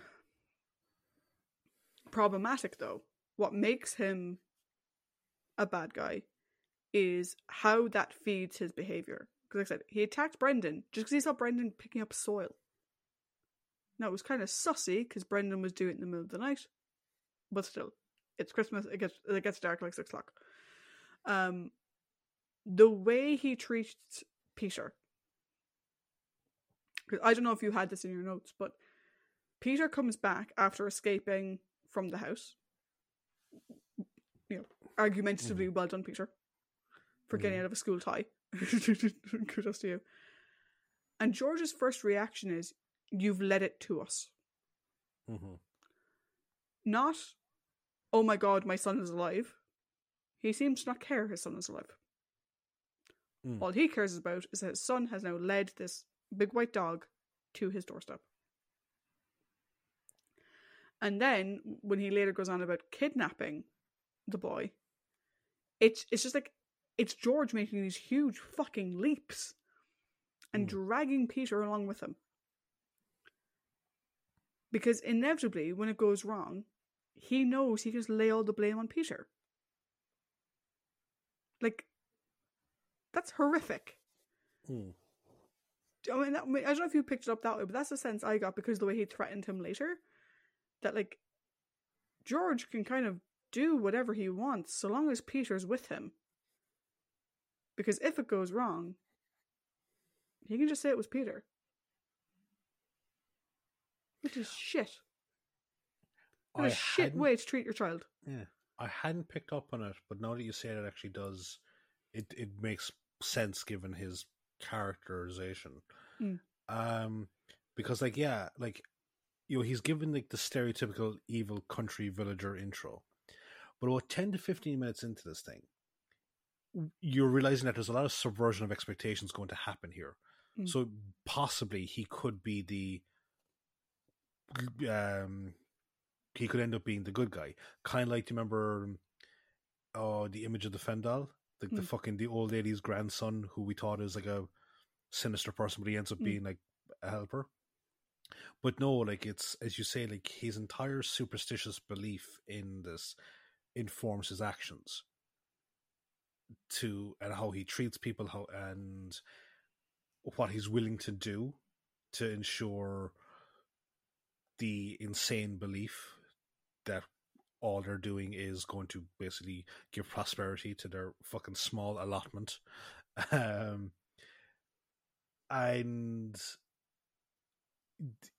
But it's all of that is, so his whole participation with the cult and his like ruthlessness as part of the cult is one thing, is one aspect. He's a villain, but the other aspect is his treatment of his own son. His son is nothing but a tool, and he kind of dresses it up with, like, you know, you've always wanted to be in the cult, you know, you'll always be, you know, like, you'll be just fucking almost like, not like a messiah, but it's your destiny to fucking join all this type of shit. But at the same time, when the minute Peter shows any slight bit of reluctance, or he does something that, what's the word, basically causes any upheaval in George's plans or George's routine, you expect the belt to come off, you know? And like, your point there about, you know, fucking Peter coming to the house and George saying, "You've led it to us." You can play that scene in your head where it's like he goes for him and starts to fucking give him a battering until Bill pulls him off. Yeah. And like, while he is the villain of the piece, Jesus, I'd say Peter's fucking guardian angel in this whole thing is Bill, because he's probably got a leash on George to keep Peter from harm. Yeah. So it's an interesting dynamic. And like I said, Hmm. you know, he's not the out and out villain of the piece, only because he's not the leader of the cult. No. You know, but he's probably the most what's the word I'm looking for? The most He's the most like sadistic, villainous. He's the most zealous. Yeah. Of the cult members. Mm-hmm. Quick to react, quick to jump to the next big step. You know, things like that. Like the fact that, like, I'm trying to remember because I watched it last week. Like, is it George's idea to kidnap Brendan? Like, I don't think Bill told him to do that. Yeah, I think it's all George. Do you know? It's like George is making these huge leaps on his own, which, like, is very dangerous. But like I said, because he's not the leader, that's why I put Bill above him. Do you know? Yeah. Bill being the architect. Yeah, he facilitates whatever the fuck this was. Yeah, he facilitates all this fucking bullshit. Because like we're going into Bill now, and yeah, it's your points first. Because like my thing with Bill, and I said I touched on this with Lily. Like, first of all, like my first note on Bill was like, because I was like, you very presumptive person. So like, I have the run of this place, and you can just put up with it, right? The fact that he walks in without even knocking, lets his dog run loose in the house or whatever. I'm like, no. Don't be a prick. Like, you know she's here on her own. Don't be an asshole. I don't get his angle overall though. Like, why would he want the market garden to fail? Or did he want it to fail? No, I think like, he was actually praying for prosperity. Yeah, but then you have like this dynamic then of, you know, clearly, like what I gathered was that like the bakers clearly, like, they're prosperous. I imagine the reason they're prosperous is because probably they do all the stuff that Brendan was talking about. Yeah. You know, using science to make the land workable and whatever. Yeah. And Bill Pollock doesn't. And it's like, I want it to be successful, but not with your modern science. I was like, so he wanted the market garden to prosper. Okay, we can assume that with the ritual stuff. So did he not like Lavinia? Like, she wrote one article, and like, so he just didn't like her. And so, in answer to your point, I was like, the only thing that's going through my head is the Wicker Man, and like this, I have to think that there's some influence into this, and if there is, then they've completely fucking, I don't know, like just maybe misunderstood everything that was going on there, because like here it's they're using Lavinia's money to keep their fucking market garden going, but I think they resent the fact that they have to rely on her money and it's still not working, and then they probably come around to the fact that they think her heretical arrogance, not believing in Hecate or any of the local mythology, that's what's turning the fucking land bad, because she's not a devout follower. And like, as I said, that goes back to the whole thing with the Wicker Man, where like the fucking crops were failing and they thought it was like, oh, we need to fucking sacrifice because that'll get everything back. And it's like, no, like, it's fucking science. Like, and it's the whole thing of, George even kind of calls it out. Now, again, my knowledge of that particular type of fucking agriculture, like, isn't the best, but it's like, okay, that the land that you're on has variable soil pH and cannot support everything that you want to do. And you even kind of mock him over his whole thing of like, what do you suggest we throw down couple of hundred fucking kilos of like ammonium sulfate to balance it out? It's like, yes, clearly what you're doing, and like, it kind of does tie into the whole religious angle, which is like, okay, clearly you're practicing something here, and the results that you're hoping for aren't coming up. You've got either two ways about it: either question what you're doing, or, which is unfortunately what happens in a lot of cases, you just double down, you go harder on it. Yeah, but the thing I don't get in all of it is the messing with Lavinia. and Sarah Jane. But so, okay, they want to do the sacrifice, but okay, whatever. But it's like, we see at the start they're burning the picture of Lavinia. And like you said, you came up with the theory that like that was to have something happen to her while she was traveling. Mm-hmm. Okay. But why lie to Sarah Jane? Like,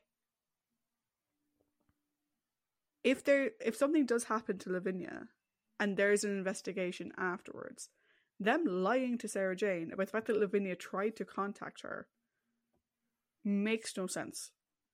Like, the whole premise of what happened to Lavinia, why isn't she answering the phone, it's clearly to make us, the audience, think they did something to her.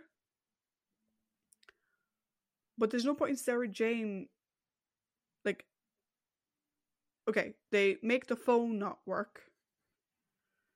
They lie to her about messages that were sent. Bill doesn't tell her the message that Lavinia gave her. Why?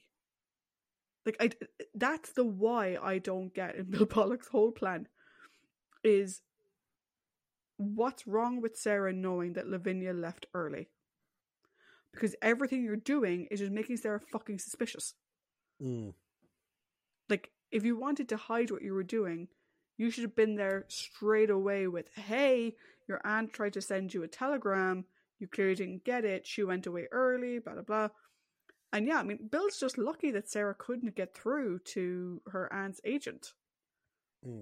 But like, which is what he was recommending that she does. It's like, I don't get that part. Like, I get that from a fan, like, to us, we're meant to make them think that, is meant to make us think that they did something to her, that she disappeared without knowing. But it's like, but we know she didn't disappear because she was talking to Juno. Juno knew she was going away. Like, is it to make Juno seem... I think that just whole bit was not crafted very well. No, it's... So because, like, Bill's plan makes no sense. Yeah, because you're making a mystery out of nothing. Like...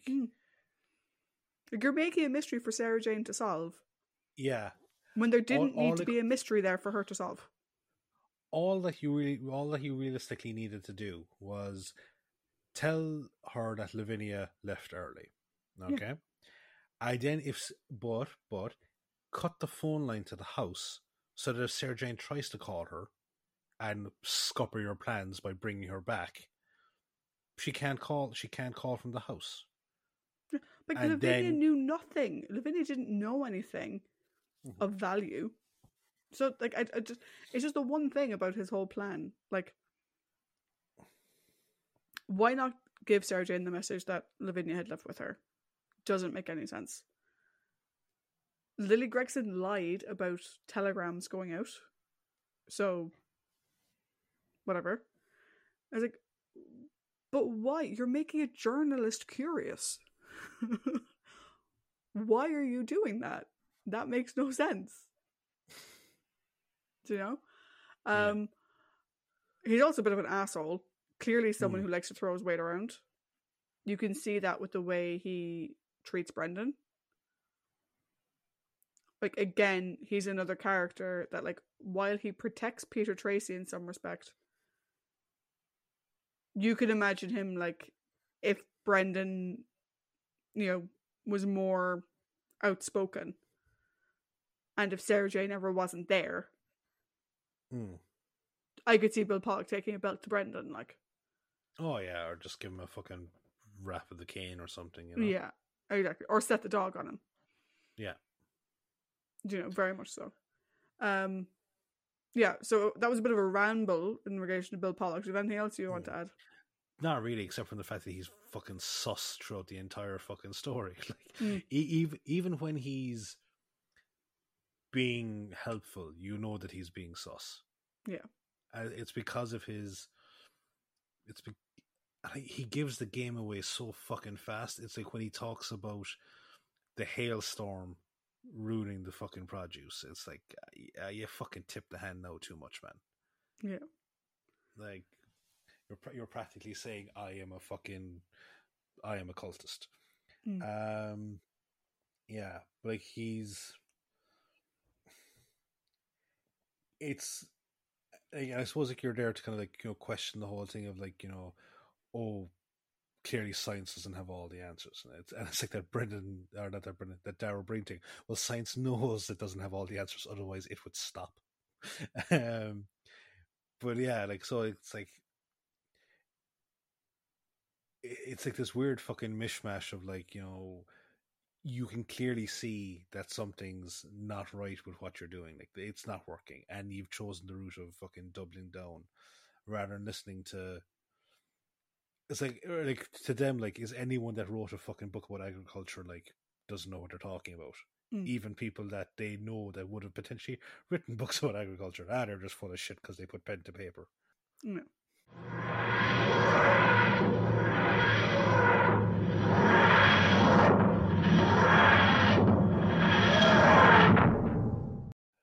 So, we're here to. I think this is quite possibly. Is this like the first time we're ever going to give a score to a rambling? Did we score the Doctor Who movies? I can't remember. I don't have it in our scored thing because we weren't tracking it. I'll go and check. But anyway, your thoughts first. Yeah. So there's a couple of things about this that I need to sort of make clear. So you gave me this DVD ages ago. Years and years ago. And when I first watched it, I actually really enjoyed it. Mm-hmm. And then I watched it with the special feature, with the audio commentary on. And I'm not going to lie, the audio commentary kind of ruined it a bit for me. Mm-hmm. Because Liz Sladen did not like it. Literally, the entire audio commentary is her criticizing different components of the story. So it's literally Liz criticizing every scene, almost every line of dialogue. And I can understand why. Having read her book, I can understand why she is so critical of it. And even watching it, you can understand why. Like, she talks about how, like, most scenes are single lock camera. There's very few close-ups, there's very few two shots. Most things are told wide shot from one particular perspective, and that's it. Which for the 80s is really slow. It's not really dynamic. It's even less dynamic than Doctor Who. It's much more like Doctor Who of the 60s than it is like, the contemporary Doctor Who of the time. However, I have also, I mentioned earlier, I have also listened to the audiobook. No, I don't have the physical book, as I mentioned, but I have listened to the audiobook. The audiobook is brilliant. There's stuff in the Target novel, which the audiobook is obviously not reading of, that goes into, it makes it more suspenseful. The fight scene at the end is explained a lot more. And there's just like, the way you would read it on the page is very different in many cases to how it's presented on screen. And I'm going to chalk a lot of that up to Jonathan Turner and John Black wanting to save money. However, watching it again, I didn't watch it with the audio commentary this time. I just watched the episode as is. I actually really enjoyed it again. Do you know, like, it's a story that, it has plot holes a fucking mile wide. I don't care. I don't care. It has Sarah Jane and K9, two characters I love, having amazing interaction with each other. I'm gutted we didn't get a series off the back of this. Because I would have loved to see Sarah Jane with K9, Brendan off to the side, maybe not in every episode, but kind of flavour of the week with Brendan, like he crops up every now and again. Solving Earth mysteries. Not aliens, but Earth mysteries. And hopefully not like Midsummer Murders, where it's like all murders happening in the same general area, because that would get really old really fast. But like, that would have been amazing. There's interesting characters here in Sarah Jane, K9, Brendan, again, like obviously that Lethbridge Stewart book came out well after the the show. Like the book came out in 2016. Do you know what I mean? The story aired in 1981. Do you know what I mean? But like there's so much more that could have been explored there. You know, I want to see more of Lavinia. Like she's not in a place long enough to lick a stamp. You know, which is a description later she says Sarah Jane isn't in one place long enough to lick a stamp, which in the Sarah Jane Adventures is a line that Sarah Jane uses to describe her aunt. And it's like I would have loved to have seen them have a scene together in the same room. So I think all of the issues that I think Liz had with it, all of the issues I had with it, pacing, story structure, huge fuck off plot holes, characterization, could all have been fixed when it went to series. Yeah.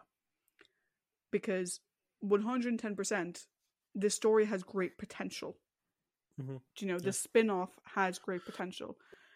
Hence why, A, it's remained canon, and B, the Sarah Jane Adventures, which I'm just using the Sarah Jane Adventures at the moment because the Sarah Jane stories were Big Finish, and Big Finish canon is a bit weird. Yeah. But the Sarah Jane Adventures was amazing. Mm-hmm. It was. It really was. And it was successful, and kids loved it. I will say that, like I said earlier, Jonathan Turner said that he wanted a kids program for kids. This is not a kids program. Like, it's filmed very serious. Like, the story itself is quite dark, but it's filmed as if it was a serious drama of the week. You know, the Saturday night drama or whatever. It's filmed really serious. Like I said, a bit old school serious, but still really serious. And like the story in it isn't exactly like, you know, nicely. Do you know what I mean? It's a bit fucking dark, and they film it as such. Yeah. So I don't know what like level it would have continued at, you know, with follow up stories, but I think we were robbed. In terms of a score, I did give it a score when I watched it last week. I gave it a 4. Throughout the course of our conversation, it has dipped significantly. And then it's come back up. Fuck it, I'm still giving it a 4. I really enjoyed it. Fucking huge gaping plot holes and all. I really enjoyed it. How about you? So a couple of things. First of all, this is the first time we've ever given a score to a rambling. 2, I've just now realised that this is Doctor Who's version of Scooby-Doo. Yes, it is. Yep. Along with the reveal. It was Old Man Pollock all the time. Fuck's sake. Oh. I was like, just like, it's old Lady Gregson, and you just hear one polite Englishman going, "That's quite rude." So there was that. And again, just like hands down, this would have, like all these issues, teething issues, would have completely fucking had it gone to series. And it's like 8.4 million people fucking tuned in to watch this, you know. So that's saying something. My thoughts overall on it though were here. 1 second. Let me put up the old thoughts. I'd nearly give it a 5 just for the intro alone. That intro, man, fucking love it. It's so fucking, it's so fucking wonderfully, badly wonderful. No, as I said, the story does a good job of subverting the expectations as to who's a member of the cult and who's not.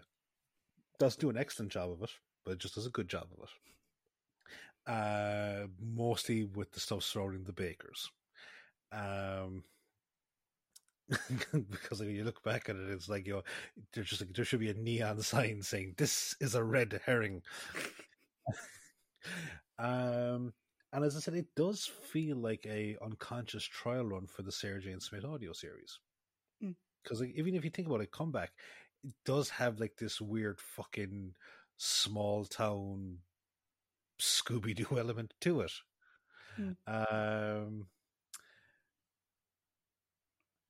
What's Klutz Coom? Isn't that it? Yeah, Klutz Coom. Yeah. I was like something or other. Yeah. So there's that. And as I said, initially I had given it a score of like 4.5 because the major kind of drawbacks for me were like Brendan doesn't have a huge impact other than being the verbal punching bag and an almost physical punching bag for the cultists. And then the reveals of the cultists were just like, he's one too, as opposed to like this. I felt like the reveal should have been like people emerging from the shadows or like someone in a car with Sarah Jane and then tries to fucking go for her, with a fucking wrench or something. But I have dropped it down to a 4 because of you're a bit more forgiving than I'm because of just how fucking stupid Bill Pollock is. I can get away with this scot-free, but where's the fun in that? Clue, mystery, clue, red herring here. It's like, for fuck's sake. Yeah, so like no, like just there's a really good sense of atmosphere, like really fucking spooky. And then there's the, whether it be intentional or unintentional, darker component of Peter Tracy being the actual victim in this whole story. Yeah. So yeah, I knocked it down to a 4. Right, 4s across the board though. Yeah. Oh, it's been ages since I think we've ages. Well, like what are the scores on the doors that we've the last time where we were completely in sync about something? Yeah. I think we're like either 0.5 or 0.25 off of each other.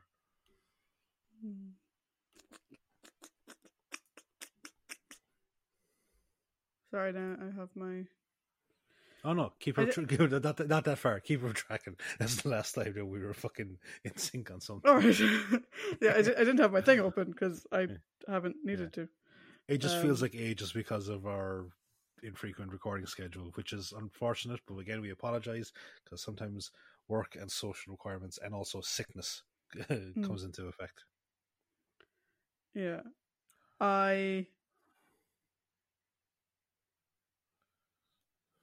Okay.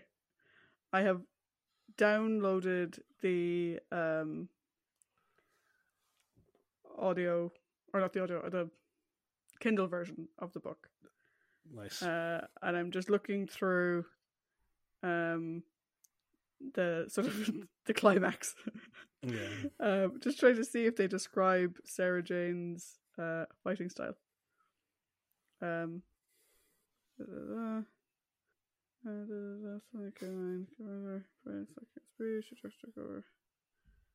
a very niche comment, she fights like Steven Seagal runs, arms flailing everywhere. Her leap into a neck kick disposed of one member of the coven, and a two-way flailing hand chop dealt with 2 more. That as the description of her fighting style. Before she was overcome. Fighting ferociously, she was born into the circle, and her 3 paralyzed victims were dragged into the hallowed area after her. So yeah. Her fighting style isn't great in this either.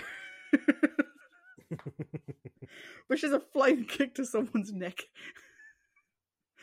But yeah, well listen, this has been a departure from the norm, different but kind of the same. Sadly, we don't get a series out of this, but this isn't the last we'll see of Sarah Jane and K9. We will at some point need to figure out what we're going to do with the Sarah Jane Smith series, because we said that we did want to do it. We just need to figure out how, whether we do it at the end of Sylvester's run or after the Doctor Who movie. I think after the Doctor Who movie. Yeah, so we might take a break after the Doctor Who movie and do the Sarah Jane Smith audio series before jumping into Christopher Eccleston. But that is a very long ways away. Tis. We need to get through Peter Davison, Colin Baker, and Sebastian McCoy, Paul McGann first. So, not next week. Not next week. The week after. We will start the new Doctor with the start of the spooky season. Yes. And Peter's first story is Castrovalva. Yes. So until then, bye-bye. Bye.